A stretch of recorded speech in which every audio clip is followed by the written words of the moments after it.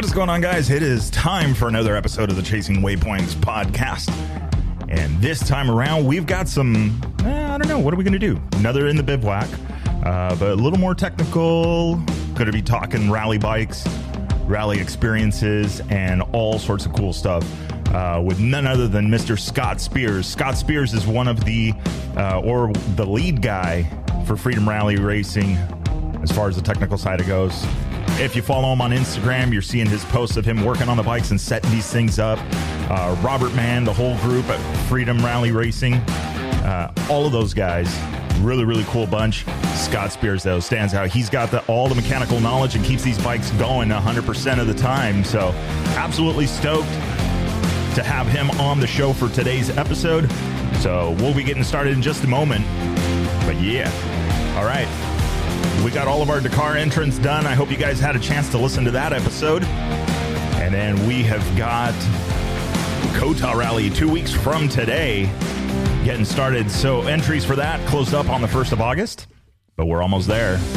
Almost there. September 10th is day one of the Kota Rally, so hopefully you guys will be tuning in. I'll hope to get some reports from the guys out there and see how everything is going. But absolutely excited to get this rally season underway. All right, well, that being said, it is 10 a.m. on the dot from when I am recording this. Let's get this over to Scott Spears and see if we can get him on the line here in just a second. So what's been going on? Everybody out riding their bikes? Doing some rally stuff? What are we doing? We need to know. Also, might as well get that part started. So I'm going to be doing some stuff, trying to figure out where we're best to meet. I want to do some kind of one-on-one stuff with it. Get you guys a way to get in contact with me directly, and so we can all chat about growing the sport of rally here in the U.S.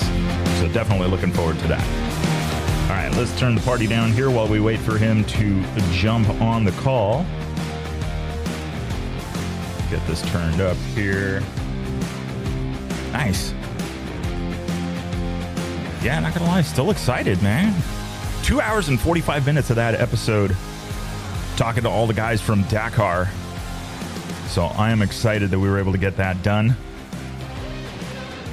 And all the other episodes in between here. Let's see if you guys heard already. We talked to Willem Abnett, talking about rally out in South Africa this past week. Before that, we talked to Patrick Reyes of the Coast to Coast Rally, talking about that. So absolutely excited. I really did. I did look up all that information on the Coast to Coast Rally, and I'm excited about it. I love that it ends in Puerto Escondido. I've never been to that region, so I'm excited to get out and explore a little bit. So Project 501 getting wrapped up finally.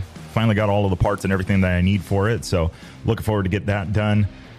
Then the 790 Adventure going under the knife. Going to do some final detail work, make sure everything is dialed in, and then we're going to go off to doing some suspension testing. So going to start working a little bit more on that side of things and just getting the bike really, really comfortable for me to ride. I want to get a final weight on it. Some people have been asking about, hey, what does this thing weigh? What does it compare like to a 790 original or 890? The original bike as far as the widths go and things like that. So definitely going to be looking at getting that figured out, dialed in, get the ergonomics right. I had gone, interesting enough, I had gone to a hydraulic clutch setup, right? So Magura makes a hydraulic clutch setup for that bike, and I was able to get that on there, but it just didn't quite feel the way that I wanted it to. It accomplished what I wanted, that I can run an aftermarket lever, but I don't know that that's the ultimate answer as far as performance goes. So I'll probably be switching back to a clutch cable instead of the hydraulic setup on the 790. But anyway, with that being said, looks like we've got Scott on the line. Let's see. Scott, you there? Hey, I'm here. How about you? I am. It is.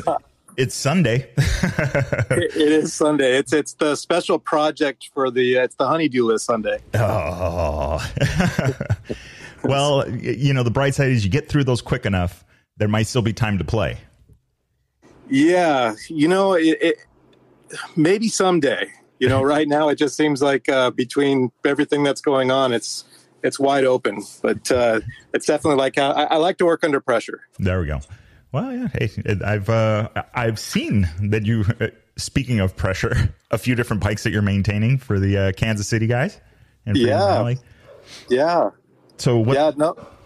Tell me about. I mean, that's how I met. Like, I started seeing the posts from Robert, and then I saw what you were doing, and it took me a minute to connect the dots that you guys are on the same team. Correct. Yeah, it was funny. So Freedom Rally Racing was, a development. When I was working at a dealership, Freedom Cycles in Grandview, Missouri, and Mike Stanfield was the owner of Freedom Cycles. And between Luis Belaustegui and Mike Stanfield, they decided they wanted to do the Dakar one day. And I was actually working for Letco, which is a competing KTM dealership at the time. And Mike reached out to me and he goes, "Hey, do you want to be my mechanic for the Dakar?"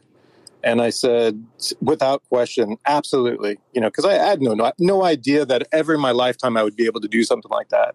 Well, at the time, he says, "Well, we got Luis too with the 150." And I said, okay, so I had two bikes, never been to the Dakar, never knew what I was going to do. And next thing you know, this collaboration between Letco Cycles and Freedom Cycles and, was born. And then, in the year after the first Dakar we went, Freedom Rally Racing would be born. And then ultimately it would be tucked away, kind of, in storage, so to speak. And then Robert Mann would approach me and we would work together to partner up and bring it back.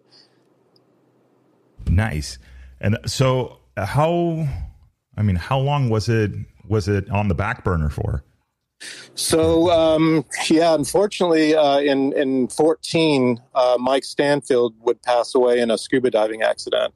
Oh, no. And that kind of left the Freedom Rally Racing team up in limbo.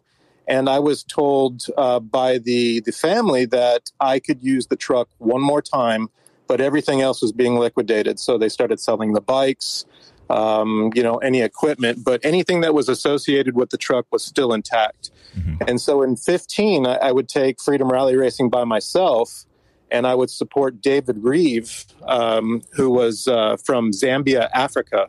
Mm-hmm. And this would be his third attempt at the Dakar. One with me in 2014 and then one with another race team. And he would end up finishing the race in 2015 with my support. Essentially, I had, an additional mechanic with me, Vincent Crosby, and then I had Jillian Dykes with me, and she kind of acted as my admin. So she was handling all the paperwork. She was doing riders' meetings and briefings while Vincent and I were doing the team. After that, the family said, that's over. They took the truck and they parked it in a barn, and it sat there for 6 years. Oh, wow. Okay. Yeah. So then this last year in October, actually, Robert and Luke Valentin and I got together and decided let's do this. So for the last 6 months, it's been between Robert and myself and just a whole group of wonderful people. We've been trying to build this team up to be able to provide a professional level support to anybody who was interested in doing Dakar or even rally racing in general, just getting rally racing and rally raid exposed to the American public. Nice. Yeah, and that was something like, we talked about in depth with Robert, getting people into it and supporting it and doing that. Where are you based out of, and what's the rally scene like there? So, interestingly enough, I live in Kansas City. So we live actually about an hour south of Kansas City in a little town called Osawatomie. Mm-hmm. Robert lives about a half an hour north of me in Olathe or Overland Park area. And then he has the Moto Farm, which is 25 minutes south of me. So we have, and then Letco is obviously up here too. But we live in the Midwest. There is no rally scene. Essentially, everything is 90 and 180. So it's there's left and rights, and you go straight for long distances. But with that said, we have the Flint Hills out here. So Luke started putting together some rally books, some road books, and just trying to teach people the basics. And so that's how we got more people involved here. And then we got some kids who were involved. Kevin and oh gosh, my mind's going blank. But we had a bunch of guys, interested from Kansas. And then, so between Luke and Robert, the Kansas rally team developed, and then they needed somebody to support the rally team. Well, how are we going to do this? And that's where Freedom Rally stepped in. And, ultimately, we can provide that next level of service. Yeah, absolutely. Yeah. I mean, first of all, it's a super impressive rig. I got to see it finally in person unfolded at Sanking Teen when you guys were here for that training. And so was that, is that how it was? Well, yeah, so initially that truck was designed by Mike Stanfield with input from myself by a company called Alumaline up in Iowa. And after our first Dakar in 2011, so in 2011, we rented space from the Polaris Argentinian ATV team.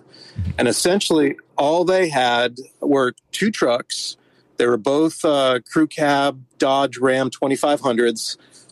They weren't dualies, and they basically had a black box, like just a pickup bed shell type box on the back, and then they had a rack on top.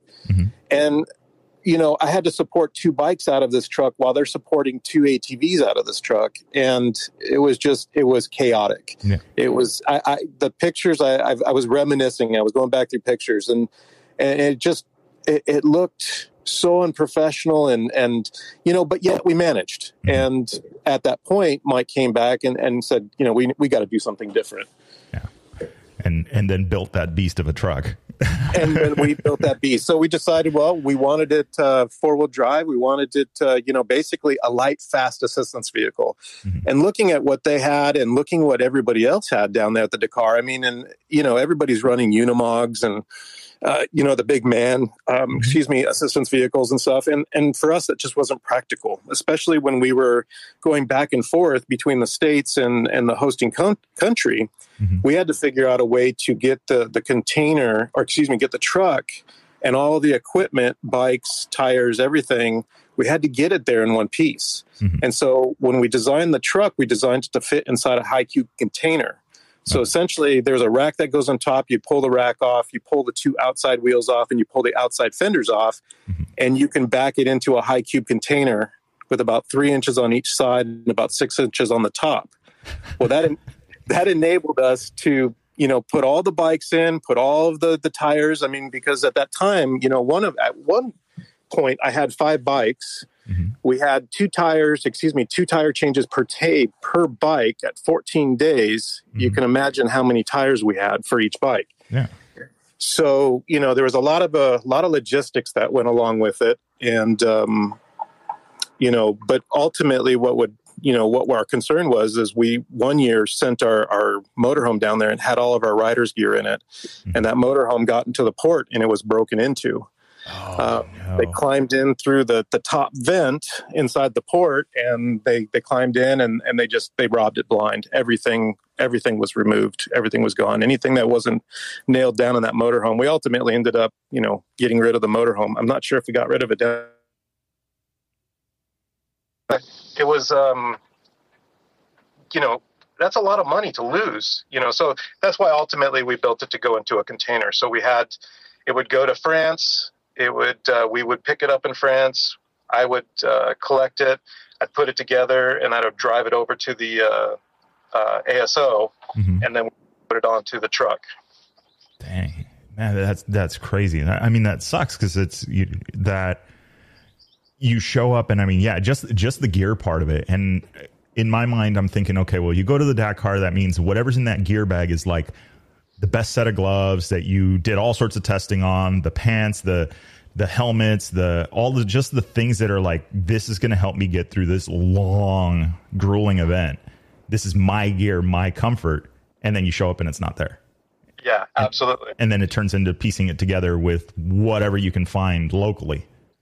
Yes. Yeah. And that's just it. We were shopping, at every single motorcycle dealership down there.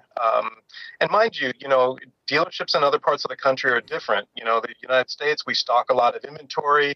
A lot of times that's not the case in some of these other countries. So, you have to order stuff. So it was definitely call who you know and make stuff happen. And, it wasn't that money was no object, but we certainly weren't going to let anything interfere with our ability to start the Dakar. Yeah.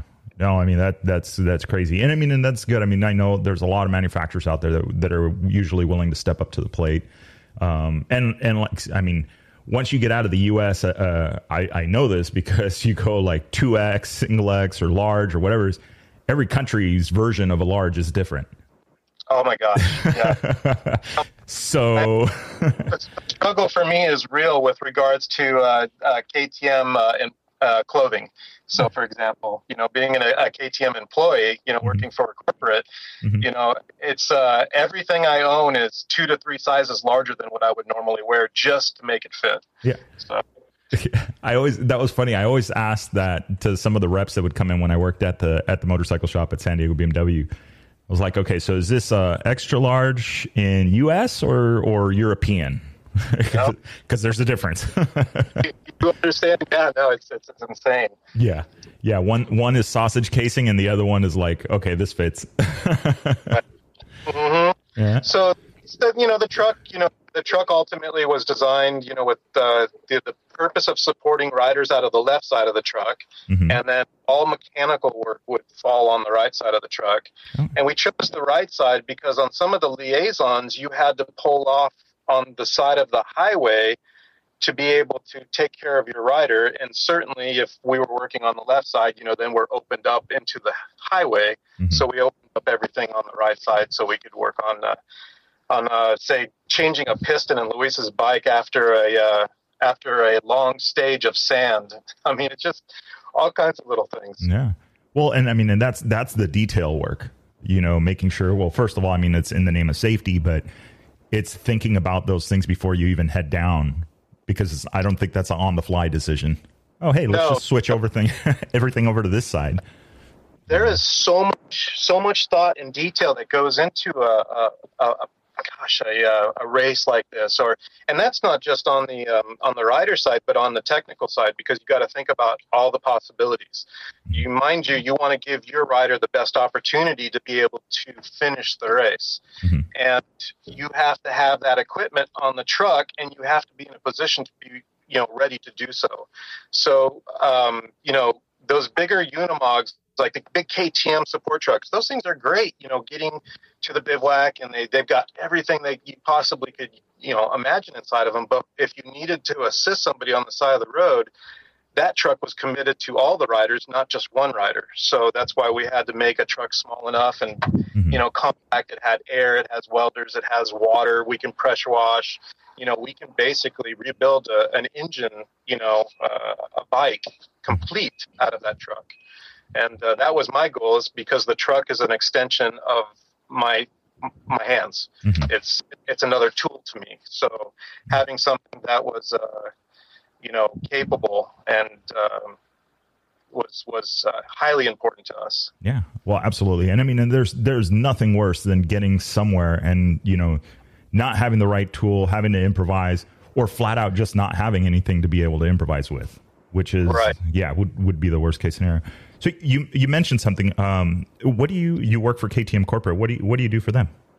So I'm a field support or a field service rep, kind of like a field engineer. I run around the country helping dealers, mechanics, or fixing things that they can't. So, I'll fly in and customer may have had his motorcycle at a dealership for, weeks or months or whatever, whether it's a back ordered part or it's just a diagnostic situation they can't figure out. And I'll be called in to go take care of it and find the root cause of the problem and address it.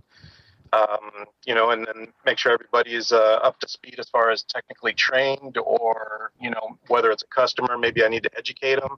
So I do a little bit of teaching. I do a lot of wrenching. I do a lot of, a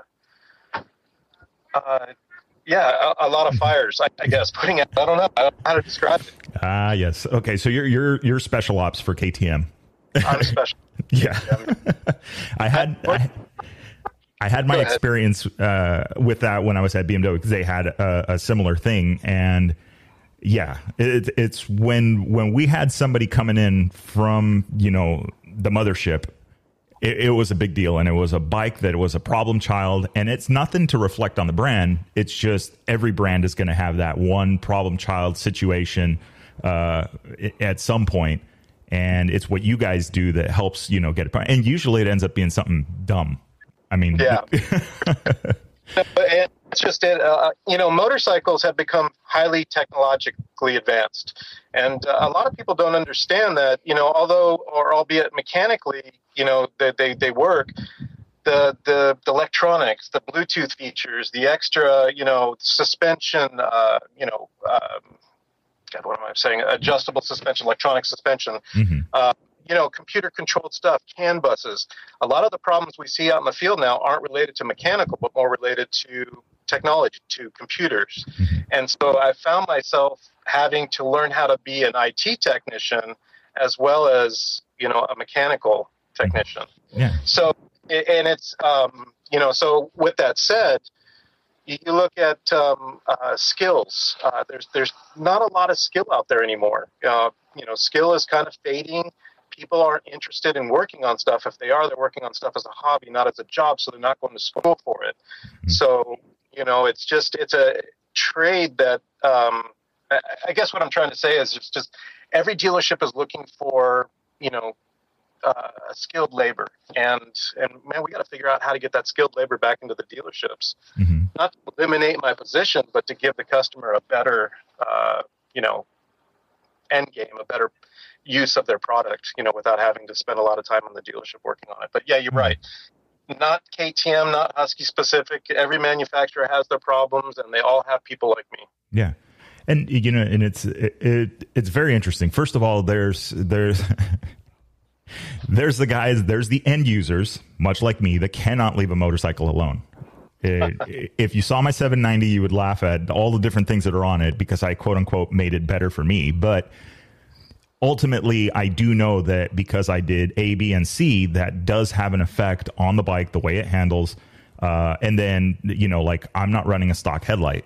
And so I know about CAN bus systems, which for those playing the home game, and correct me if I'm wrong, it's a communication line inside the motorcycle that basically interconnects everything. And based on those signals, if that signal gets tweaked and the motorcycle's not expecting it, here comes the error code.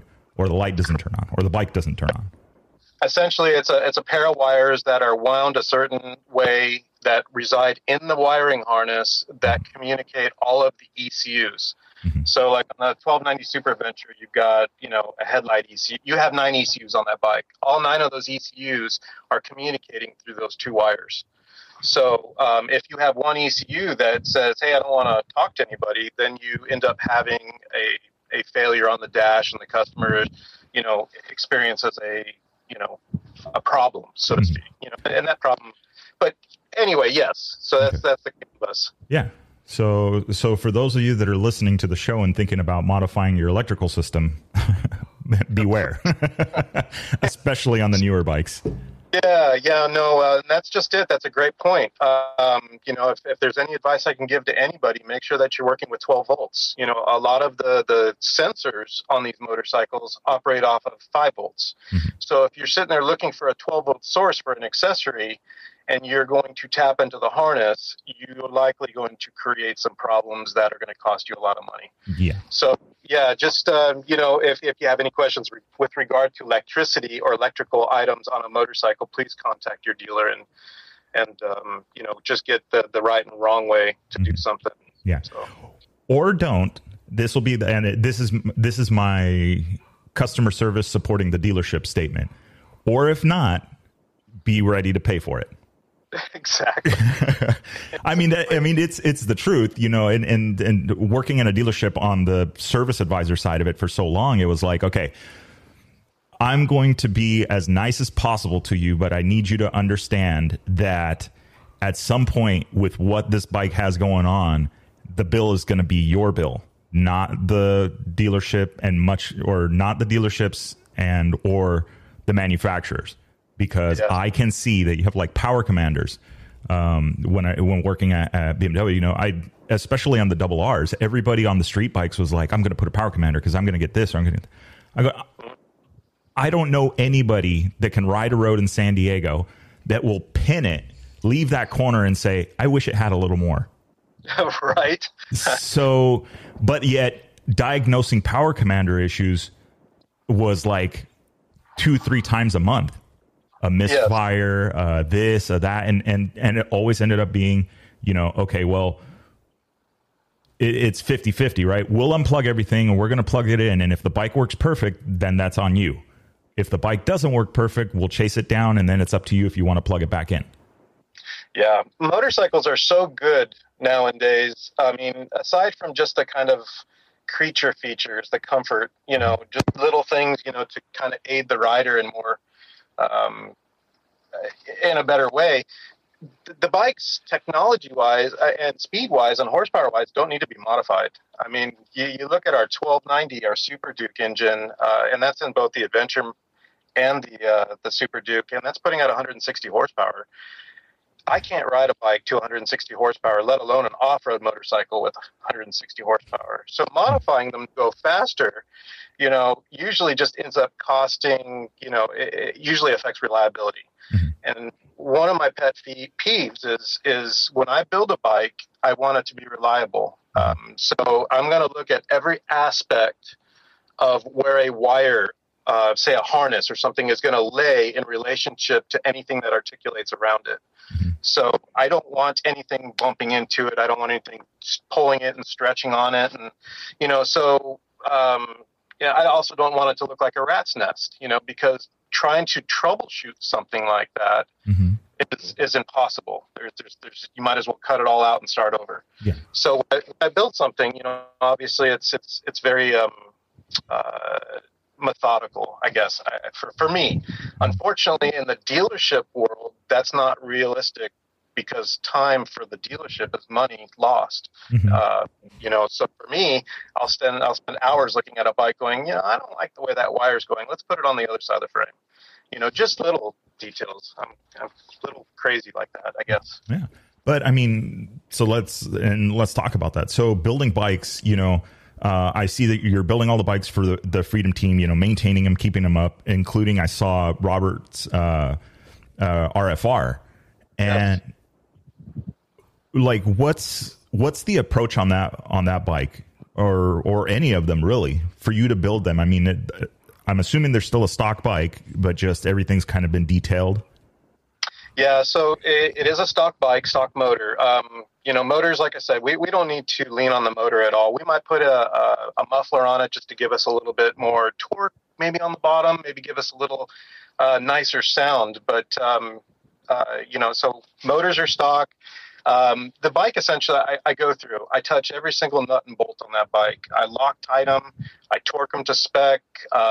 You know, on a production-based bike, this is just reality, is there's not a lot of grease in the steering head bearings, not a lot of grease in the swing arm. They light, you know, it's very light coating. So I'll go back through all those aspects and you know, essentially race prep it, you know, and that's making sure everything is lubricated, torqued, Loctited, everything that needs to be done. And then at that point, you know, we start to decide how we're going to set the bike up. Are we going to set it up for, you know, say a 100-pound rider? Are we going to set it up for a 200-pound rider?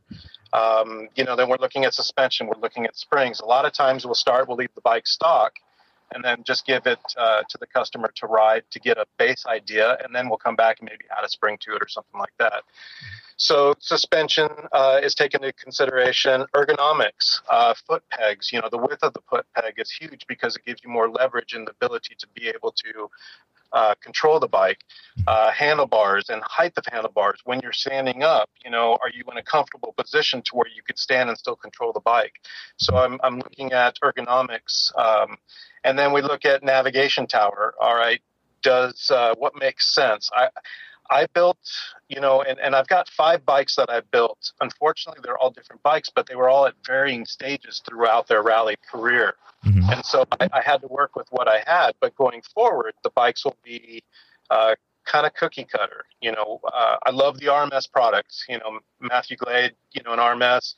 that Sonora tower is probably one of the best towers I've ever worked with. Mind you, back in 2011, Luis and I would have to make a navigation tower out of aluminum and fiberglass. And, for our 450 XCW 6 days bikes that I built for the 2013, for my Colombian riders who finished in 2013, mm-hmm. then Luis's bike, we'd have to build a fairing for the 150 as well, too. So the nav tower is very clean, very simple. It gives you lots of room to apply stuff. But, so navigation, how far out or up does the tower come up? All these little things factor into, each individual rider's bike. That's very true. We kind of talked about it or brought up earlier about, even just the gear, right? Making sure you're in the right gear, but ergonomic wise, you're going to be riding these bikes for a very long time. Correct. And day 1 and 2, no big deal. But what you guys are working on is like day 10 stuff, when you're tired, clapped out, and you're just not, feeling it. But that's all these little things that add up to it. Yes. So yeah. There's something very specific that I was thinking right now that you mentioned it. You mentioned pegs. So there's a lot of stuff out there as far as pegs go, lowering, raising, and moving, and peg width and stuff like that. What are your thoughts on that kind of stuff? I mean, and a peg, is it really rider preference? Are lower pegs better? Are they better if they're set back a little bit? Or what do you...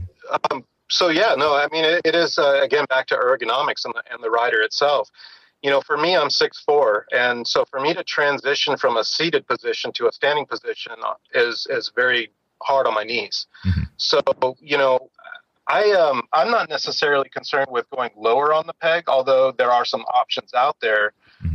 But, the platform at which I can move my boot around, the width, I want it to be more like a long john instead of just this little nub, sticking out from the frame. Mm-hmm. But seat height at that point,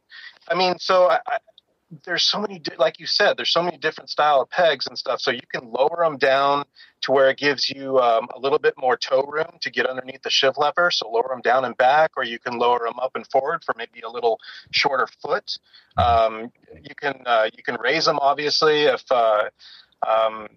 maybe that helps you stand better off the seat if you got short legs. It is all personal preference, but those are the little details that make a rider better, make a rider more comfortable, make a rider do things that, don't take any thought. Mm-hmm. It's already muscle memory, yeah. And setting up the bikes that way. So for the foot pegs and stuff like that, wider, longer. Mm-hmm. And I like the rally pegs, for the KTMs, the factory rally pegs off the RFR are phenomenal. Unfortunately, they just don't fit the new frame styles, which may change for 23. We'll see. Yeah.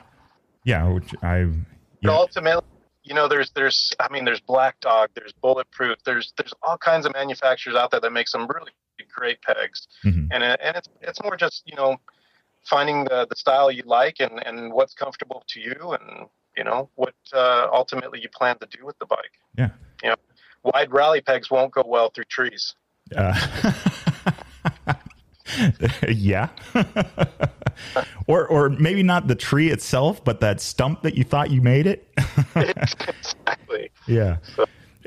Which is interesting. So that's for me, like I recently, again, I have the 790. I've done all the stuff, I did with Raid Garage, narrowed it up, put basically smaller tanks on it, which made the bike almost 5 inches narrower down at the bottom.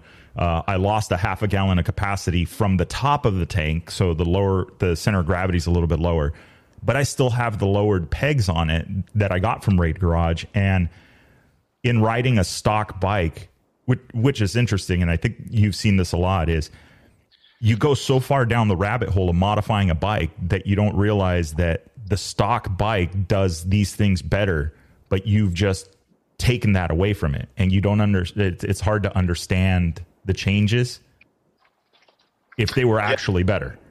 Yeah. I learned this a long time ago, especially when it came to performance modifications. I had a short road racing career, out of Willow Springs and racing some 24-hour endurance races and racing against people like Chuck Graves and Carlin Dunn and stuff. But any modification you make to a motorcycle, you should only do one modification at a time and go ride it. And again, because you might find that once you say you change your handlebars or to a different height or maybe a different sweep, or you like you say, change your foot pegs and stuff, it may not be comfortable, and it may actually make your riding worse than it actually makes better. It may look cool, but it's not functional at that point.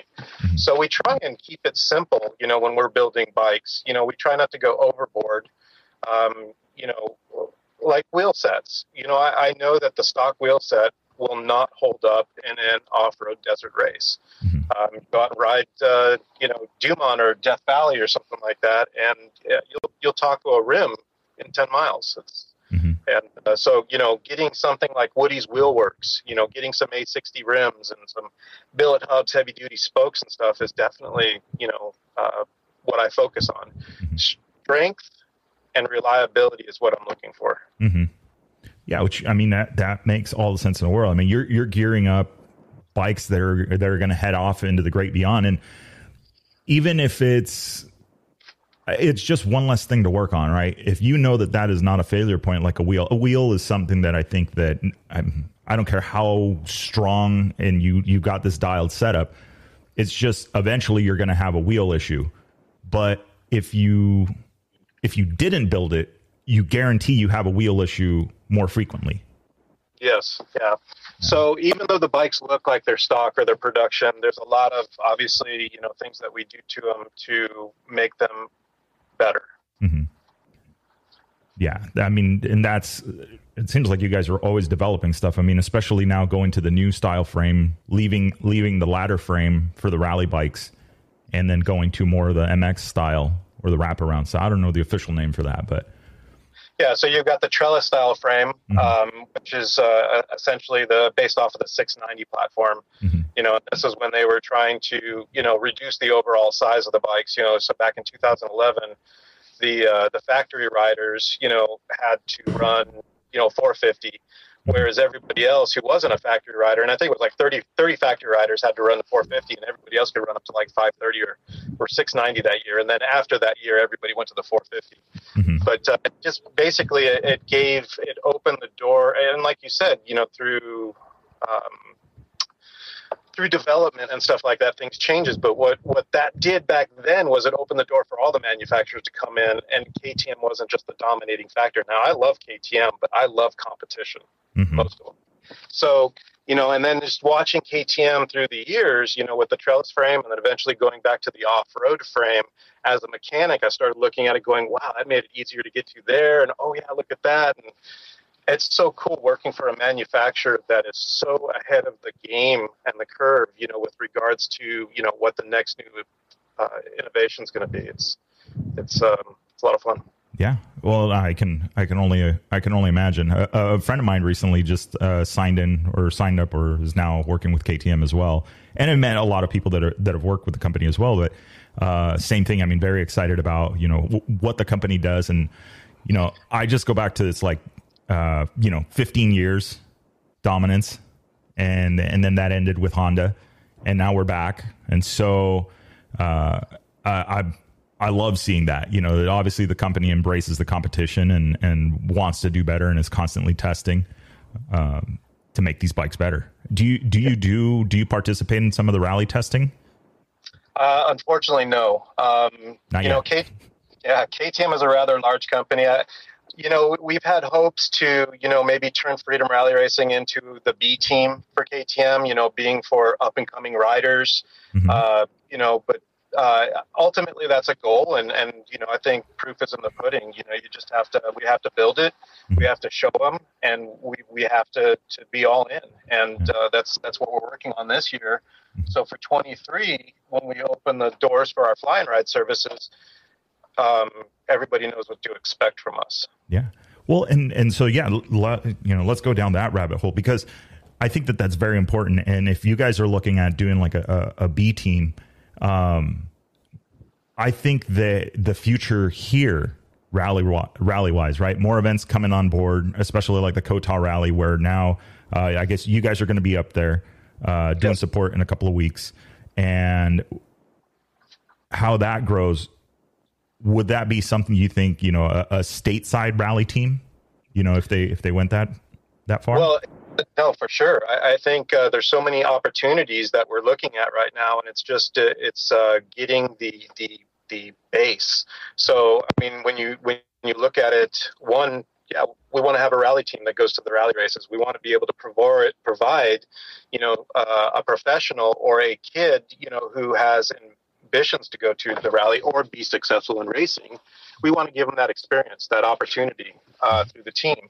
But we also want to open our doors to, you know, somebody who is maybe wanting to get involved in rally racing or wants to learn about navigation. So we're starting to, you know, put together different classes or working with different people to put together programs to where we can get more people involved and more learning, and then be able to provide a fly and ride service to where these guys who have now gone through maybe a rally school and they want to do their first rally, they can simply rent a bike from us. We've got a full service for them. All they have to do is fly and ride, bring their gear and ride the bike. You know, we take care of everything from that.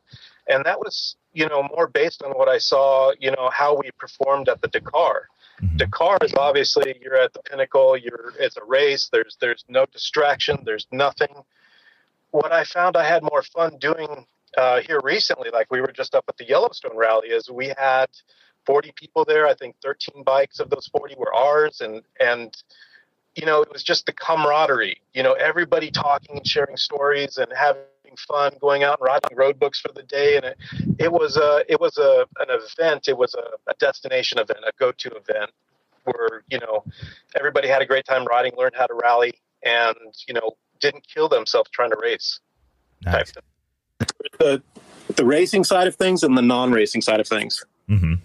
Yeah, I think that's been the bivouac experience. And now I've been trying to promote that. It's like, even if you're not on a rally bike, and even if you haven't yet done a road book, at least try and get to one of the events and just check out a bivouac and just see what it's like walking around and the sights and sounds of it, you know. And oh my gosh, yeah, it's very different. Yeah, you know, it's the equipment that you see, the technology that you see, the innovation that you see, the smells, the sights, the sounds. Mm-hmm. I mean, it's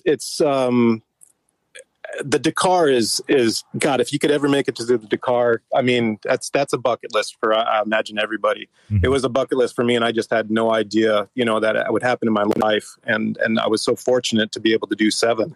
Yeah. Hopefully, I'll get to do 8, you know, and continue on. But you know, bringing that passion back to the States is what Mike Stanfield and I wanted to do, you know, back in, you know, 2012, 13, you know, Sonora Rally was on the radar. Actually, it was the Cortez Rally. We would go do the first one with Cortez Rally, and then it was the Sonora Rally. Mm-hmm. And then the Baja rallies, you know, were coming up, and now Scotty down there, he's you know, 3 rallies going this year. And it's just, you know, there's interest, there's people, there's a new fascination with a new genre. And so, you know, we want to be at the leading edge of it. So we're doing everything we can to, you know, provide the best quality service. Yeah. Well, and I mean, obviously, and the experience without say goes to back that up, you know, multiple Dakars, I mean, you work in this every day, troubleshooting and getting bikes set up and dialed in. And then, I mean, we've seen, you know, for those that already follow you, have seen, you know, you're working in the trailer and doing this stuff, getting these bikes set up and getting everything dialed in. I mean, that's what you really need. It's bad enough that you're trying, you know, it's funny. People have asked me how to, you know, they want to learn how to ride a motorcycle. I go, well, you should probably learn to ride a quad that has a clutch first before we get on 2 wheels. Because then that way you're only learning one thing at a time. Absolutely. I can remember being 4.5 years old out in, where we were out in Cal City or something like that. And my dad's teaching me how to ride on an SL70. Mm-hmm. And, you know, like I said, I'm 6'4", so I've always been tall for my you know, as a kid. Mm-hmm. And so 4.5 years old, he goes, this is the clutch, this is the gas, this is the shift lever, you know, he's like, you pull this in, you let this out, you turn this, and, you know, you go.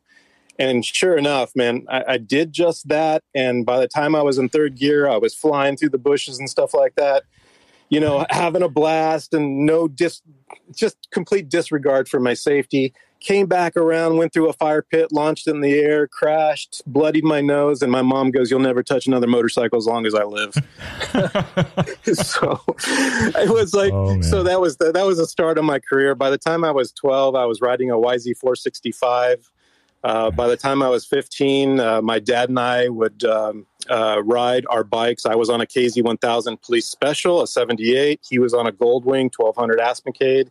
Mm-hmm. And we would ride from California, from LA, Hollywood to Pittsburgh, Kansas.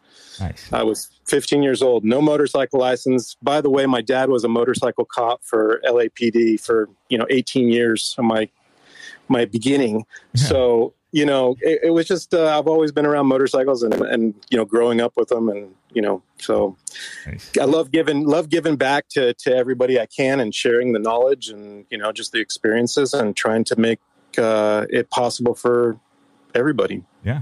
Well, and so speaking of that, let's talk a little bit of that. Have you spotted or maybe identified anything that like maybe keeps people back from trying rally? It would probably be when I say it's the hardest thing you'll ever do in your life. First of all. Yeah. I mean, it's not for the weak-minded. It's definitely going to push yourself and your limits, your mental capacity as well as your physical capacity. Mm-hmm. And I think after my first Dakar, I came back. I'm like, God, that was incredibly hard. But then it was like, oh my God, I'd never done anything like that. I pushed myself. I found new red lines for me, mm-hmm. If that makes sense. Yeah. And I was pushing myself above and beyond, and I just felt so good. It was something that I wanted to continue to do and strive and be one of the best at. Mm-hmm. Everything I do within the motorcycle realm is a passion for me. It's something I've done all my life. And so I put 100%, 110% into it, blood, sweat, and tears. And so back to your question, it's like if people understand that it's difficult to do and they understand that's going to be hard, and just don't quit. I keep trying and I think that's probably it. The long distance riding, the long liaisons, not knowing where you're at any given moment, out when you're off piste and you're hunting a cap heading, or a waypoint through cap heading. It's, like I said, it's fascinating. Yeah. Yeah. That was something that we talked about a couple of episodes with Willem. Is I think a lot of people try and like, if you look at a road book as a whole, it's very, very confusing and very intimidating. Sure. But if you, like anything else, you just take it a note at a time and then know that when you get there, it'll make sense, then it's actually more manageable. And the best thing you can do is just understand the difference between, if it's in French or if it's in English, if it's in French, the A's and the G's and the TDS PPs, like if you just know the basics, that's almost good enough because the rest of it is only experience. Yep. Yep. No, it's like anything. You just have to kind of use your mind and know that you're not lost. Understand the 4 points of north, south, east, and west, and obviously the cap heading of 0 to 360 and stuff. If you got the basics, like you said, the rest comes easy. The hard part is when you're trying to use all that while you're riding, and that's where I have the utmost respect for the motorcycles, the moto guys. They're doing this all by themselves where, if you're in a UTV or ATV, and not to take anything away from, not ATV, but UTV mm-hmm. and cars, trucks, not to take anything away from their abilities and stuff like that, but they have a navigator. So they're not actually focused on keeping the bike upright or keeping the car upright. They're just focused on driving, mm-hmm. Where they're being told what to do. But God, the bikes, yeah, that's, and again, remember I said mental. I mean, you're mentally trying not to crash and you're mentally trying to go the right direction. Mm-hmm. So it's a lot of mental. So you got to be strong mentally. Yeah. And that's, that's a very good point. Like it's one thing, like desert racers, the guys that do the sprint races, you know, you see how big of there's a physical demand on them, but they know where they're going. There's a marked course, there's a predefined course. So they just need their body to perform, just like the motorcycle, right? It's a physical thing. And the mental side of it is they're processing terrain at a extremely high rate of speed. But when it comes to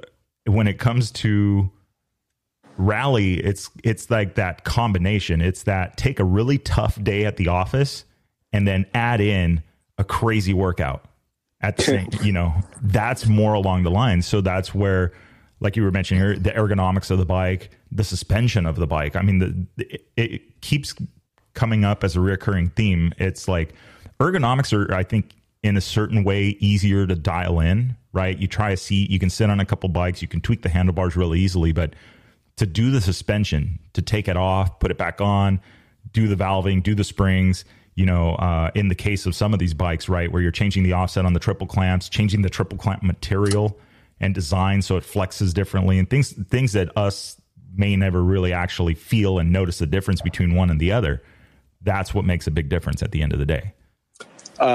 Definitely. You know, my son jumped on two different bikes, just for example, and one of them was set up for a 260-pound rider, and one of them was set up for 180. Mm-hmm. And he went out and rode both bikes. He probably did 30K on each bike. And when he came back, he goes, the one with that was set up for 260, he goes, because my son's like 140 pounds soaking wet. Mm-hmm. He goes, that thing just beat the crap out of me. You know, it just like constantly, you know, I'm just vibrating, and, you know, I'm just getting, you know, all this arm pump and stuff from trying to hang on. Mm-hmm. And then he goes, the other bike, it was like I was driving a Cadillac, kind of like it was just so plush, and, mm-hmm. you know, it wasn't fighting me, and the bike would turn. And so suspension makes a huge difference. The problem is like you said, is finding the right setup. And unfortunately, finding the right setup is very difficult unless you have your own personal suspension tech, mm-hmm. you know, because ultimately, you know, for the technician to do the suspension or build the suspension for you, he has to understand how you ride. So technically, the technician should be out there with you, watching you ride, watching his work perform, you know, live. Mm-hmm. That way he can say, you know, maybe it's blowing through the stroke too fast, or, you know, we need to add more spring, or maybe it's coming rebounding too fast, so we just a couple clicks here. And so he can fine tune at that point. And once you get that dialed in, mm-hmm. then the only thing that changes over time is maintenance and fluid, because fluid, eventually the viscosity of it's going to wear out, and, you know, your dampening is going to be different. So it's just basic maintenance. But again, there's a lot of things that people don't understand when they send their forks off to be rebuilt. Is it's a base setting, it's a baseline for, you know, what you're giving, what information you're giving, mm-hmm. if that makes sense. Yeah. Well, and then that's, you know, then it becomes, you know, I've seen it. I know more about off-road suspension on vehicles. You know, I can tell the difference between rebound, compression, that kind of thing, and see, you know, I can look at a vehicle and do that. But it always kind of boggled my mind that there's a lot of suspension tuners out there in the vehicle, even on the vehicle side of it, where they will not leave the office, not leave the shop. They'll say, okay, this should be good, and then send it. Yes. But like you said, I mean, I was actually just having a conversation with somebody about the suspension on my 790 and starting to work on it. And I had, from the now defunct Conflict, I had their setup on the bike, right? WP Pro component rear shock with the MX Tech cartridge kit up front. So it's kind of a one-off setup, you know. And we're having this conversation and talking about that. And the first thing is I have to watch you ride, and I have to see this, because your riding style, everything you just said is exactly what he told me. Mm-hmm. And it makes such a big difference, because you don't know how that person rides. I'm most definitely not aggressive in the whoops. I'm the last guy you're going to see charging a section. It's my least favorite. I will spend more time looking for a workaround and lose time than actually just hit them and hope for the best. Right. But then again, maybe that's just because I haven't ridden a bike that was actually suited, you know, where I said, okay, you did the suspension, did all that. But That's okay. I like my wheels on the ground. So give me a fast desert bike over a motocross bike any day. Yeah, that's my thing. And I mean, and I like, the fire roads and the chop and the little stuff like that, no big deal. But if I'm, I will be the last person to voluntarily take a bike up Zoo Road in San Felipe. Right.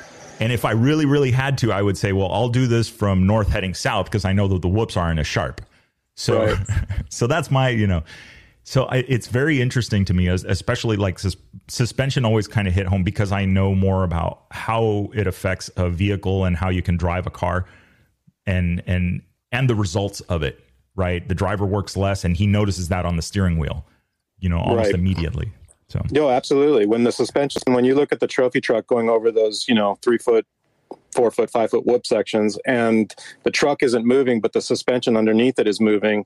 The driver isn't getting as beat up. You can see him. He's kind of he's not, God, what I want to say, kind of whiplashing back and forth inside the cab. He's pretty stable. So and you can see the way that the suspension works. Well, it's the same on bikes. It takes a lot more money to get it to do that.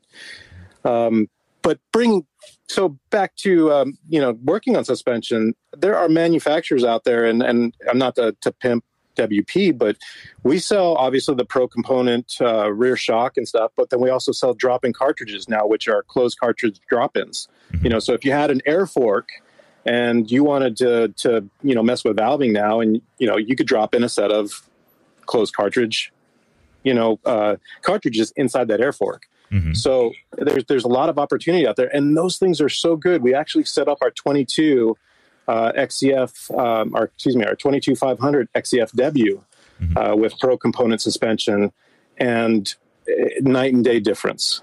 We've got some fast kids that rode stock and rode this, and they were like just unbelievable. They were comparing it to the cone valve setups on the rally bike, even though they like the cone valve setups on the rally bike better.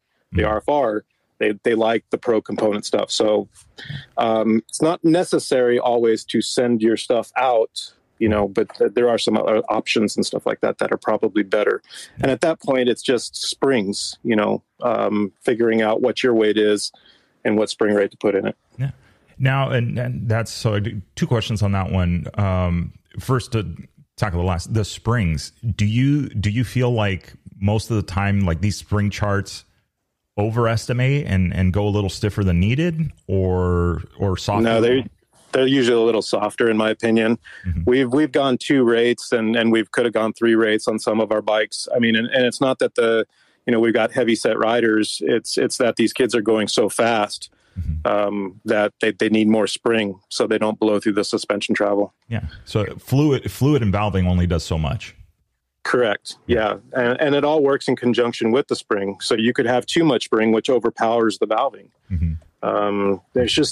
There's so much knowledge. And when it comes to, building a bike, you have so many different components of building that bike. Like I said, you got the ergonomics, you got the suspension, you've got the engine or the reliability. You've got electrical, all right, now you've got all this navigation equipment. Is your charging system going to cope? Can it keep up with the demand?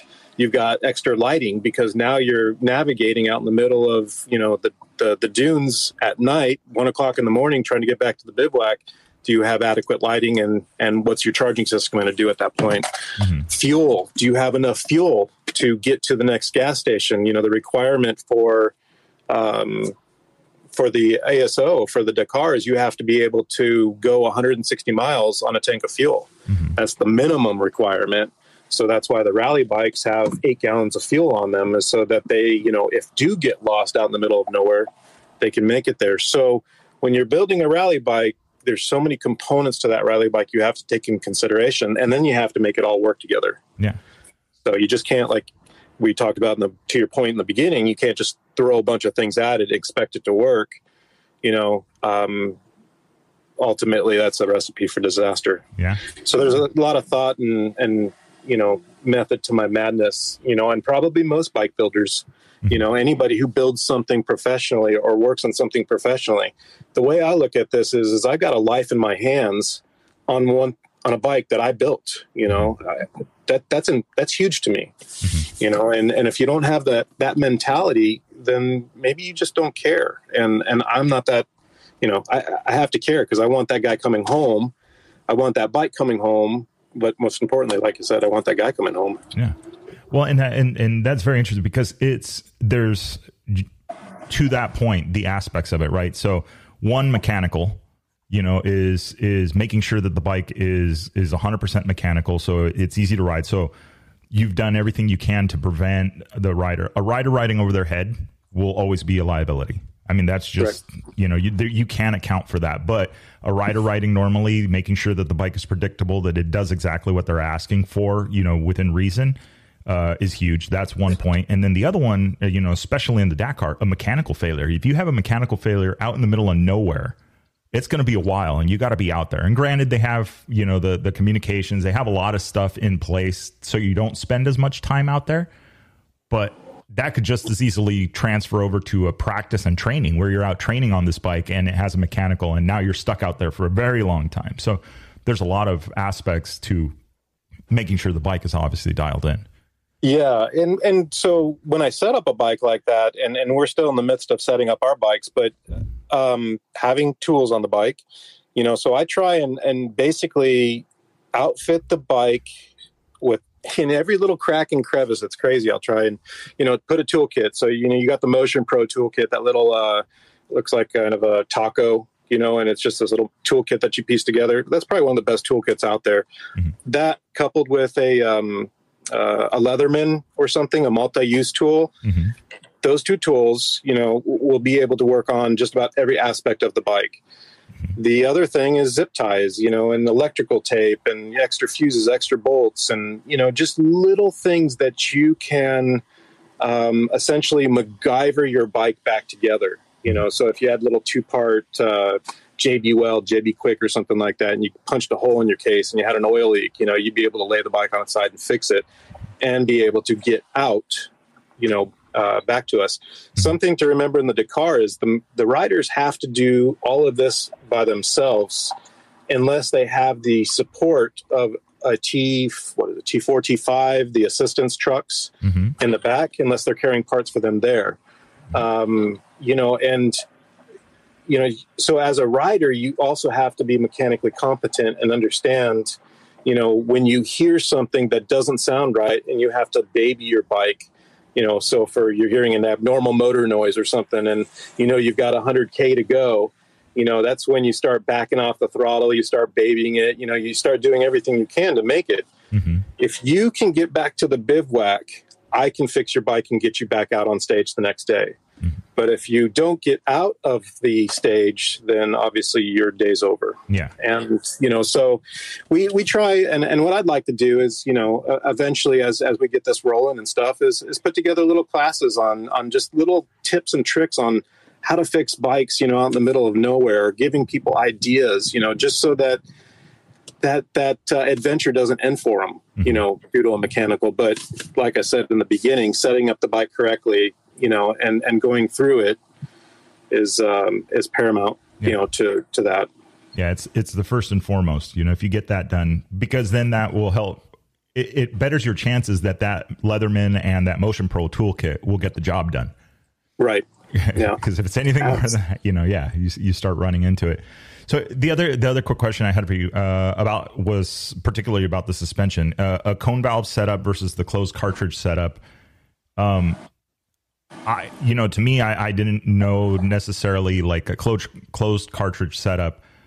I'm thinking, okay, well, if I'm going to get the best from a bike, I just, it's cone valves. Obviously, you just do cone valves. But what's the bigger difference with the cone valve versus the closed cartridge? It's all fluid dynamics, mm-hmm. Flow dynamics, how you can dampen, the flow of oil. Mm-hmm. So cone valves have a lot more adjustability. They're a lot more refined. They're a lot more well polished. They're obviously a different valving setup. Mm-hmm. They have some adjustability without having to replace parts. Whereas, when you're dealing with standard conventional, open chamber, closed chamber forks, you've got valving stacks you deal with. So there's some subtle differences there, but more it's just, refinements. It's like taking a shock off your Mazda and comparing it against an F1 car might be extreme, but to that point, it's just, why does that work so much better? Well, they're traveling at such higher speeds. They need to be able to control fluid. They need to be able to control heat in the fluid. They need to be able to control air or emulsion, in the fluid. So, all these little things factor, and that's probably the main differences without going into intricate detail between the two. Yeah.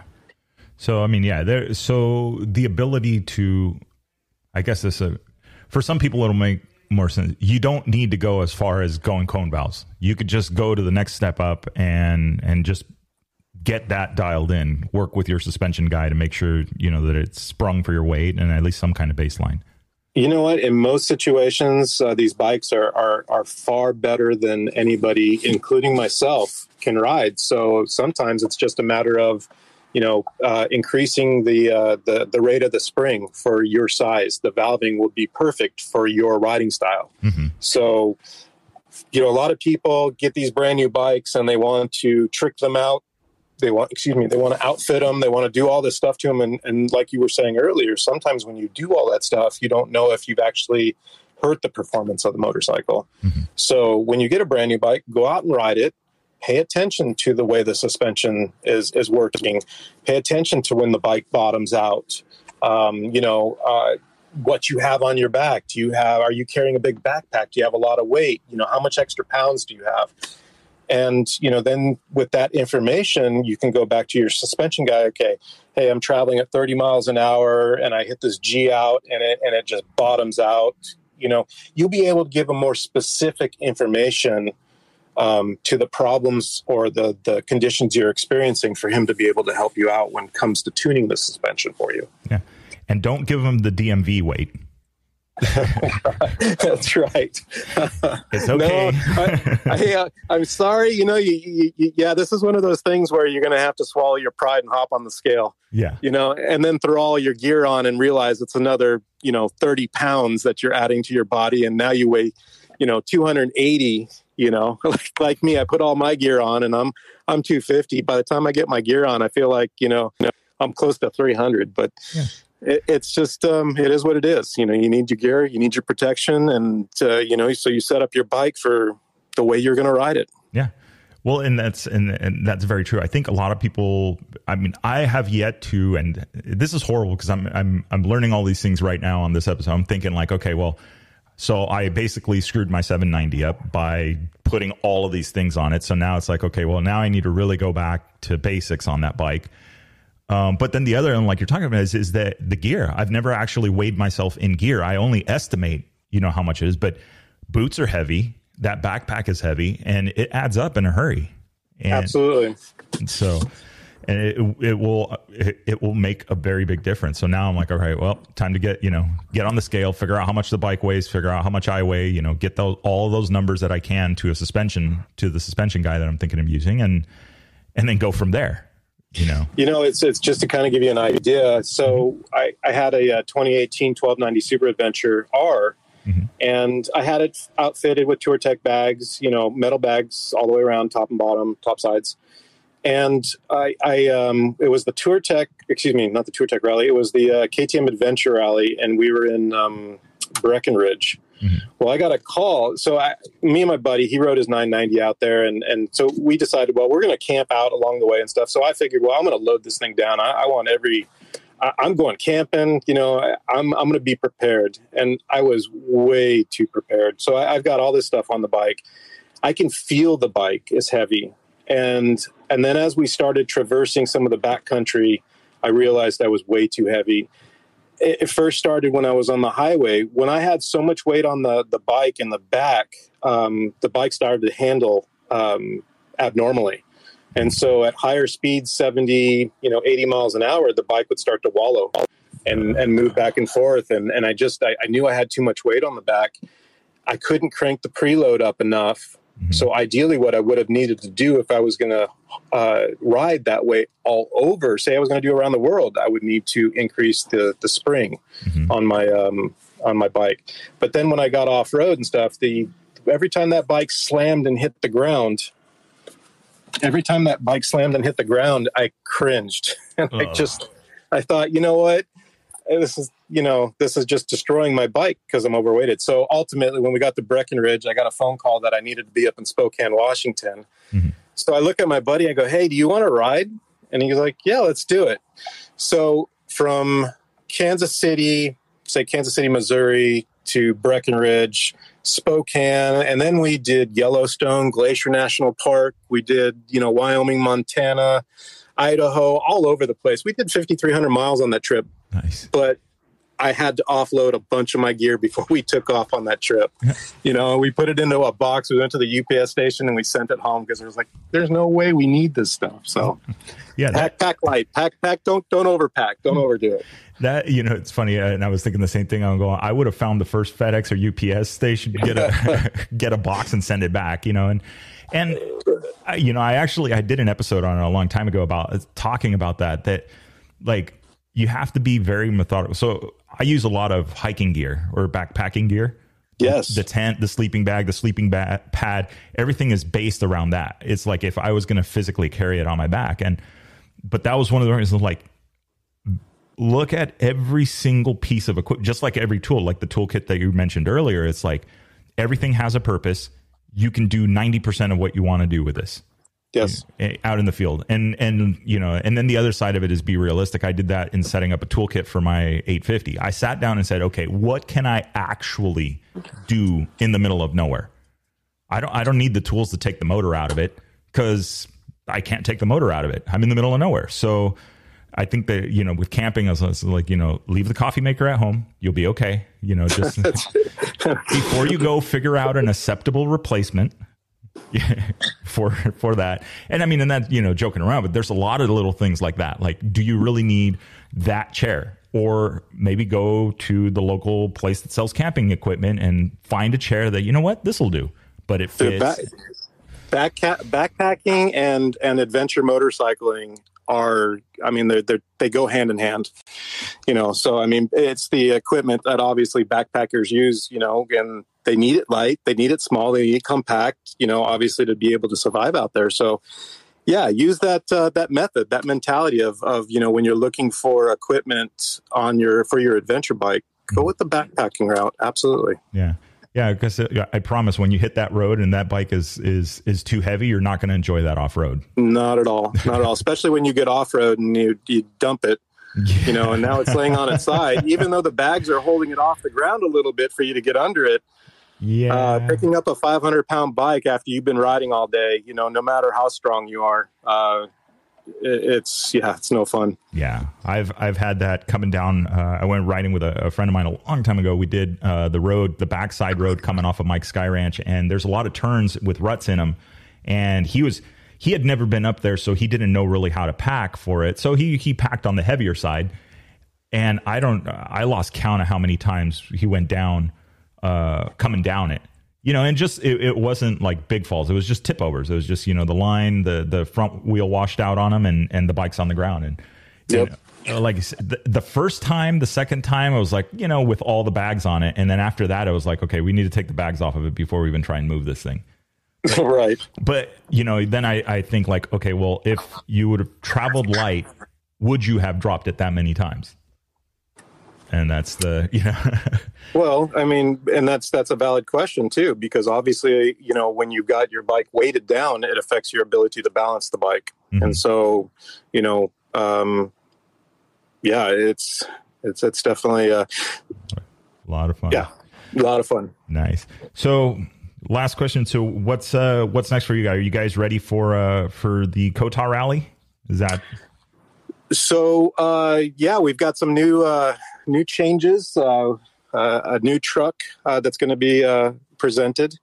We'll be heading up there, I think on the 9th. I'm not sure when Robert's heading up. I'm going to try and be up there on the 9th and 10th. And then I've got to head off to because the Kota rally is a Maui Moto event. Mm-hmm. There's not really a lot of support I can do. I can help out before the race and I can help out after the race, but during the race, everybody's on their own. Mm-hmm. So I've got to go up to Tamarack to the KTM Adventure Rally that week. So I'll be up there, working that event. and that's going to be fun for me. The last event I did, like I said, we were up in Breckenridge. Mm-hmm. We actually had our first inaugural overnight camp out. So Chris Fillmore and I, Chris Fillmore, professional road racer and stuff, we ended up doing lead sweep and taking, I think it was about 12 guys out. And I think in the 2 days that we were out, we did 600 plus miles up in, around Crested Butte, Taylor Park, all up in that area. And then we camped out up in Taylor Park. So we're going to plan on doing an event like that again this year. So I'm really excited for that. Oh, that's going to be rad. Yeah, that's definitely on the bucket list to get up there. Yeah, it's a lot of fun. They're changing the format up this year, so it's going to be all new. Mm-hmm. And I think instead of one night camp out, we're actually going out for 2 nights. I think so. I think we leave on Thursday or something like that, and come back on Saturday. Nice. So, and then in between that, we're just we'll leave camp, obviously, and just go out and ride the terrain. So, nice. I think I'm going to pick an 890. There you go. Near and dear. I have the 790. I love that bike. I mean, it's just a little bigger motor. Maybe eventually. I have been honestly thinking of the idea. I have a 501, but I've been thinking about ditching that to go to a 690 or 701 and build it up. Get the kit, get the rally kit, and all that stuff. Something a little bit more formal. But I don't know. I think at that point it might get too close to the 790. As far as bikes go. Or you just, maybe with the cost of what you're going to do there, tack on another 10, 15 grand and buy a factory rally bike.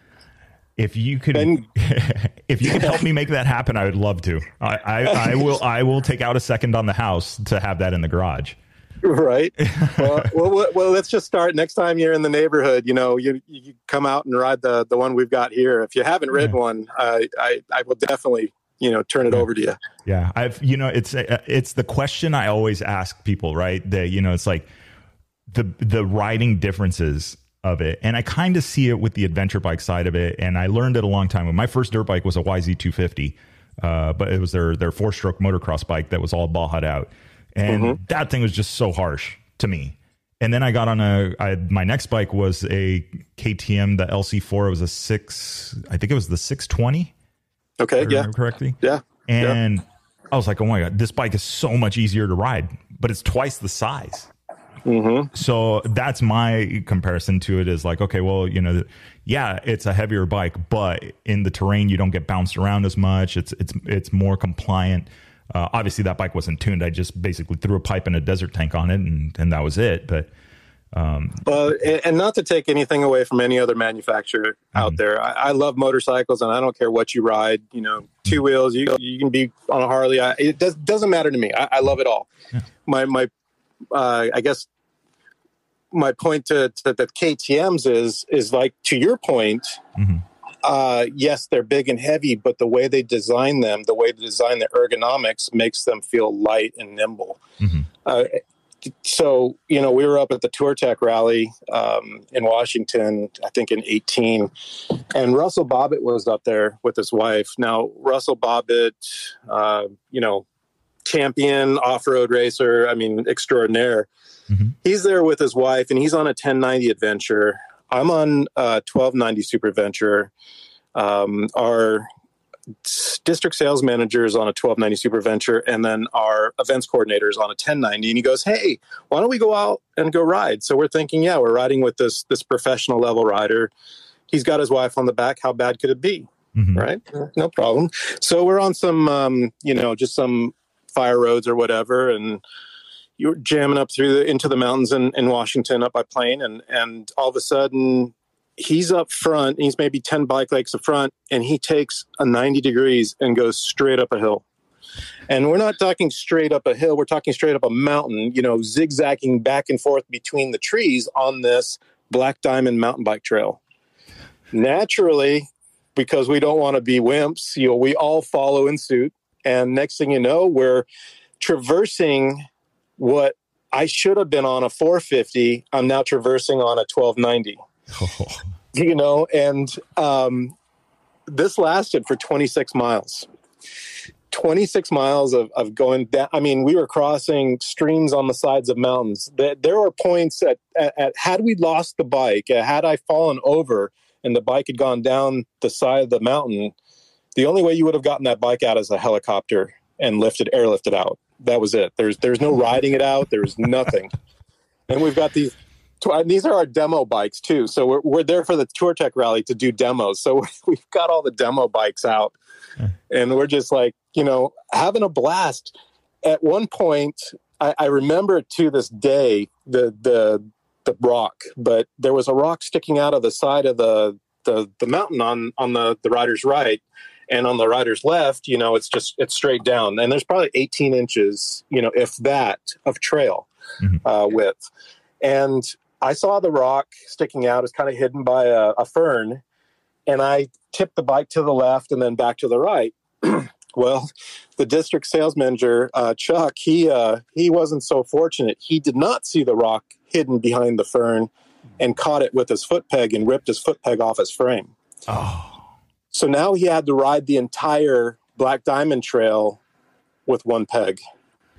So ultimately, we were cussing and screaming and whatever. I mean, by the time we were done, we were like, oh my God, that was absolutely amazing.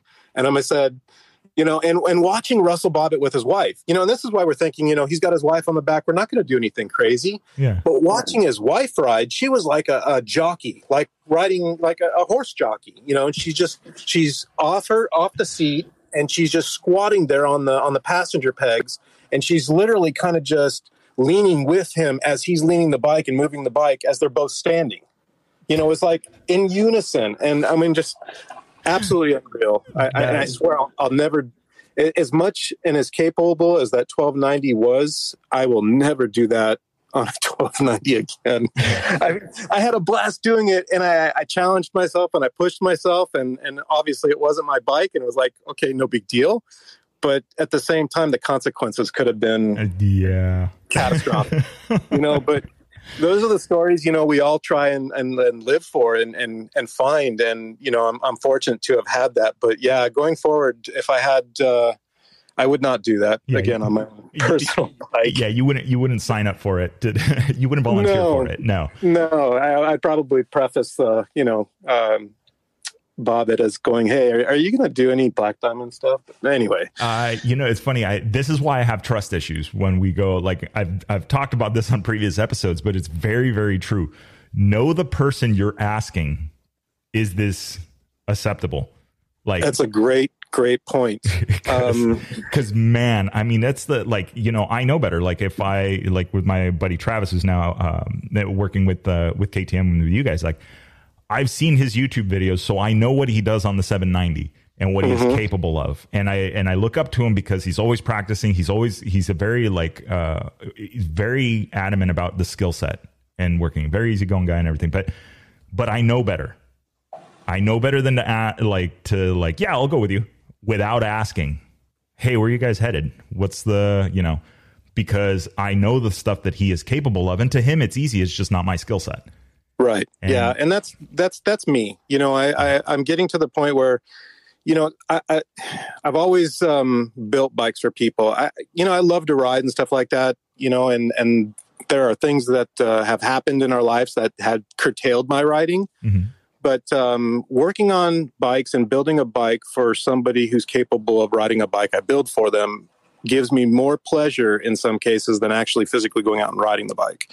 Mm-hmm. So as strange as that may sound, but with that said, every time I go out and ride with my friends are all way faster, or they do this for a living, and I find myself riding above my head, and I find myself getting hurt more than I can afford to at this point. So yeah, it's make sure I try and, if I go out and ride, I want to casually ride. I don't want to, it's not a race for me anymore. And maybe, I'm hanging out with the wrong people, but certainly I want to slow down a little bit. But yeah, that's me. I enjoy, building the bikes for people to ride to that potential. Yeah. And I'm with you. I enjoyed that. That's why the KTM, the 790 has turned into the project that it has, was I enjoy building the bike, but I think I'm with you, is like, I enjoy the casual rides, and my personal challenge and what I do is like, I'm the slowest rider in the group.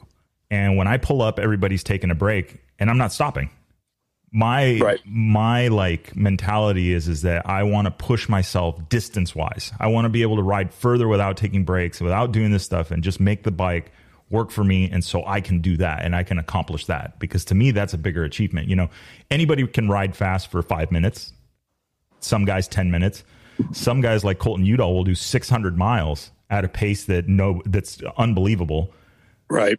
But that's just them, and that's how they ride and how they got used to it. I see more value and more fun in being able to just go out on a really long ride and be tired at the end of the day, but know that, you know, you accomplished this many miles in a day, which is crazy. Yes. Yeah. So I hear you on that one. Sweet. Well, looks like we're going to have to catch up after the Kota rally and see how that went, and then hear some of the adventures from the KTM Adventure Rally. Oh yeah, no, for sure. I'd love to come back if you'll have me. I mean, I've got car stories for days if you want to learn about what to do and what not to do on a 150cc two-stroke that's racing in the Dakar. Yeah, absolutely. You know, it's funny. I've been like, okay, so hey, this is longer conversation. So that was another bike. I was like, what about, because I see what Travis does on the two-strokes, and to me, a two-stroke is no engine braking. So, which means it forces you to learn how to use your rear brake correctly. Correct. And then on top of that, the bike is lighter. So if you're going to be practicing skills and things like that, and you know you're going to be picking this thing up 200 times in a day, that's the bike you rather pick up. Absolutely. Aside from the fact that mechanically you're not worried about, you know, the valves being adjusted, you know, all of these other things that go along with the four-stroke. So, but that was what I was thinking. I'm like, what about building like a two-stroke with you know, a rally light setup, right? You know, Sonora Tower, or maybe even just the handlebar mount setup. But my thing is always the gas mileage. Could you get the gas mileage out of it? So I don't know. You can't get the gas mileage out of it, unfortunately. I mean, you could put tanks on it and stuff, but then that defeats the power to the weight ratio, you know, of the two-stroke. You know, with Luis would have to carry a bottle of oil with him and basically pre-mix it as he was filling his tank at a normal gas station. Gotcha. You know, it was, you know, there was a lot of things that he had to do that were unorthodox, and, you know, in order for us to race that bike. Mm-hmm. But ultimately, the 150, hands down, was, I mean, it's one of the most incredible two-strokes I've ever had the pleasure to work on. I mean, and how reliable it is, and you know, what we put that thing to and what it's capable of doing. Mm-hmm. So, you know, it's highly impressed. Would we do it again on a 150? No. You know, in 2016, it was either 16 or 17, RC Concepts, French race team, they did it on a 125 Husky. Mm-hmm. Down there. So, you know, it's been done, but the reason Luis wanted to do it, he wanted to be the first Argentinian in his country's history to finish the Dakar on a small two-stroke displacement bike. Gotcha. And that's why he chose to do that. Yeah. But yeah, it's, you know, there's stories. Yeah. Building the bike out in the middle of a sand dune, using a silicone bracelet, you know, cancer bracelet, to make a head gasket. These are all real stories. Oh man. Yeah. There's going to be a part 2 to this. Perfect. Yeah. Awesome. Dude, I really appreciate you taking the time to be on here and talk adventure. No, absolutely. And I'm so happy to have had the opportunity to be on here. It's definitely a passion of mine. And there's a lot of people out there I look forward to meeting, and a lot of people that know me, and I'll tell you right now, I apologize. I'm not great with names and faces and stuff like that, especially if it's on Facebook, because you just don't see everybody on a daily basis. So it's hard to remember who's who. But certainly, if you ever bump into me, man, just reach out and shake my hand. I'd love to meet you. Yeah, no. Yeah. So hopefully we get more people into the bivouacs, and they can get to know you guys and the team and what you guys are doing, and at least check out the rig, because that thing's badass. You know, and just to support the American Rally Originals, Dave Pearson and Mo Hart and Kyle and all those guys, Paul, and, you know, I mean, what they're doing, and to just kind of be on the coattails of that, or to be with them. You know, I'm proud of them. I mean, that's so amazing, so, I mean, there's so many good things that are happening within the world of rally. Mm-hmm. It is. And the biggest thing is like how fast it's growing here stateside. Huge. Yeah. And it's like, so Huge. Now it's like now that we've acknowledged that it's growing, it's like, okay, what's that next thing that needs to happen to where it just blows up and everybody goes, I can do this. Right. Well, hopefully, we'll make that happen. Yeah. Absolutely. Hopefully that next thing will come from us, and everybody will be, vying to learn how to rally. So, we send everybody. Jimmy will be Jimmy Lewis. He won't know what to do with himself. He's got so many people lined up. Right. Exactly. Sweet. All right, sir. Well, enjoy the rest of your weekend. Again, I really appreciate you taking time, and then we'll chat offline and talk some 150 stories and bikes and more. Gosh, look forward to it. Awesome. All right, Scott. Thank you, sir. Victor, you have a wonderful day, bud. You too. Thank you. Bye-bye.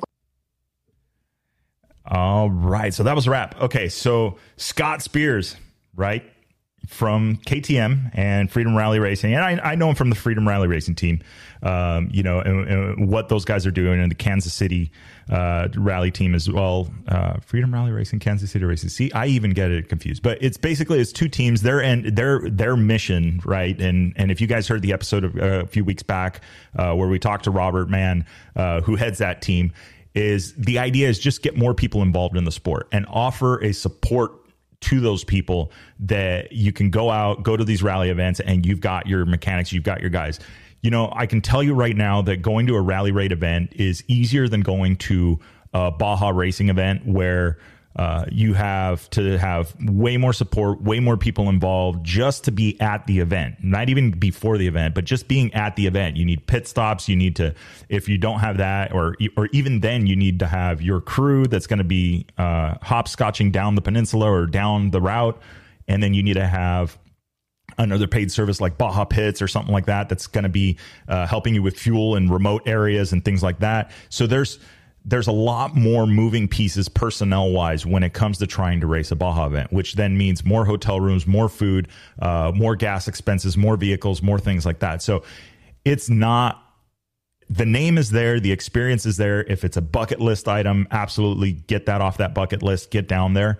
But at the same time, know that, in a rally raid event, it's very different. Rally raid event can still be family oriented, but they're not required to do as much work, right? They're at the bivouac, they're there, they can help. If it's a supported rally like that, usually the routes and everything is like, it's all predetermined, even though you don't know where you're going. It's definitely something that's logistically is a lot easier once you're at the event. Now, if you're traveling from around the world, it's a little bit more difficult, but then that's why things like the Kansas City Rally Team, Freedom Rally Racing have the ability to help riders that are traveling abroad or traveling from abroad to these events here stateside. So again, it's very, very awesome to be able to talk to somebody. And again, Scott is the one, like, I saw him and I see what he does. He is the one wrenching on the bikes. And from telling, like, literally, like, this was, something that we talked about with Robert, is like, he would tell him, no, the bike's not ready. No, you're not going out on that bike. Why? Because he's putting his name on it and wants to make sure that bike is 100%. And yeah, I mean, the bike is 100%. It's an amazing bike. Everything was done very nicely on it. And like I said, there's a lot of detail work that goes into it. Yeah, Rally Factory replica, but there's still things that you want to check and you want to make sure. And then, each bike is a hand-built piece, and there's a certain art form to making sure that they're 100%. So if you got a bike in the garage and you're looking at that, spend the time with it. I'm thinking, and all of these things that we talked about, I'm like, okay, you know what? I need to go back into the garage. I need to take a look at the 790, and I just need to start from the front to the back or the back to the front and just go over every single thing. Pivot bearings, the chain, the rear tank that's on it, the pegs, all of that stuff. Like I mentioned when I opened up the show, right? Getting rid of this hydraulic clutch thing. I love it. I love the concept of it. But honestly, I didn't get the bang, what I thought I was going to get out of it. Me personally, the next person that, I sell this to or whatever, they're, that might be their jam. They may like that more than the cable thing. I don't know. But at the end of the day, what I do know is that spending the time, investing the time with your bike and making sure that it fits you correctly, that you can enjoy riding it is an actual investment. Buying a motorcycle generally is not an investment. I'll tell you right now. And I hope you guys muted that part. If your significant other is listening and they see, he told that, but no, it's okay. You've got it right. You know, and it's therapy. And I encourage anybody that's never ridden a motorcycle, that has a significant other that rides or a friend that rides, whatever, jump on the back and go for a ride and just see, you'll know what I'm talking about after. But the only thing more than purchasing that motorcycle is dialing it in to what you want to do and setting it up for yourself so you make it just that much more enjoyable. Is the brake lever in the right spot? Are the handlebars in the right spot? My hands don't go numb. I can reach the brake just so, you know, everything there. Is the seat comfortable? The peg height? I mean, all of these things play into can you ride the bike? And then it's one thing on a road bike that you're going to stick to the street, you know, the ergonomics while sitting down and all that stuff. And then it's another bike when you're going to be going off road. You're going to be riding it in a more spirited manner.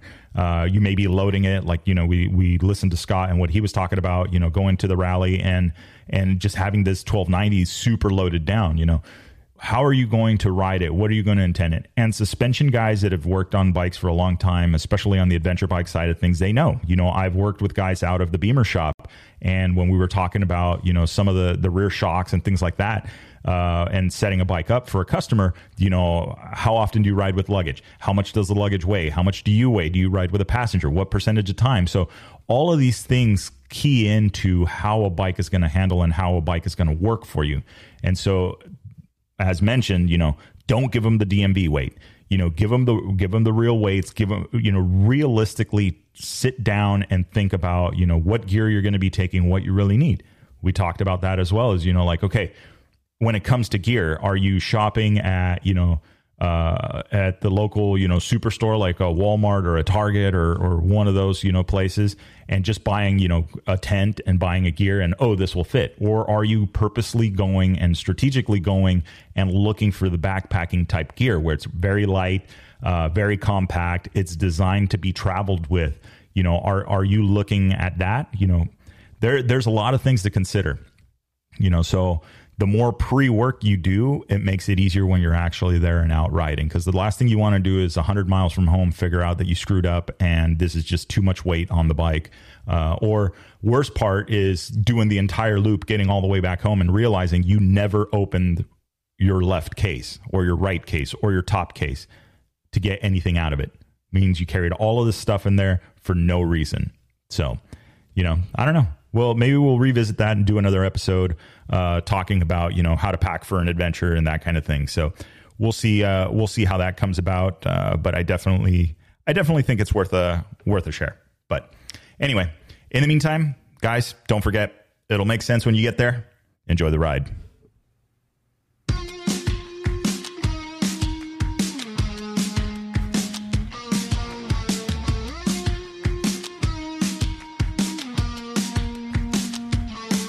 All right, that is the wrap for the Chasing Waypoints podcast this week. Hope you guys enjoyed the show. Don't forget to like and subscribe if you like what you heard. We are available on Apple Podcasts, Google Podcasts, and a bunch of others. Also, follow us on social media. You can find us on Facebook under Chasing Waypoints, Instagram Chasing Waypoints _official, and of course, the YouTube under Chasing Waypoints. Hope everybody has a good week. We will see you guys for the next episode. Remember, shiny side up, and don't forget to tag us. We want to see where you guys are riding and what you guys are up to. Have a great week.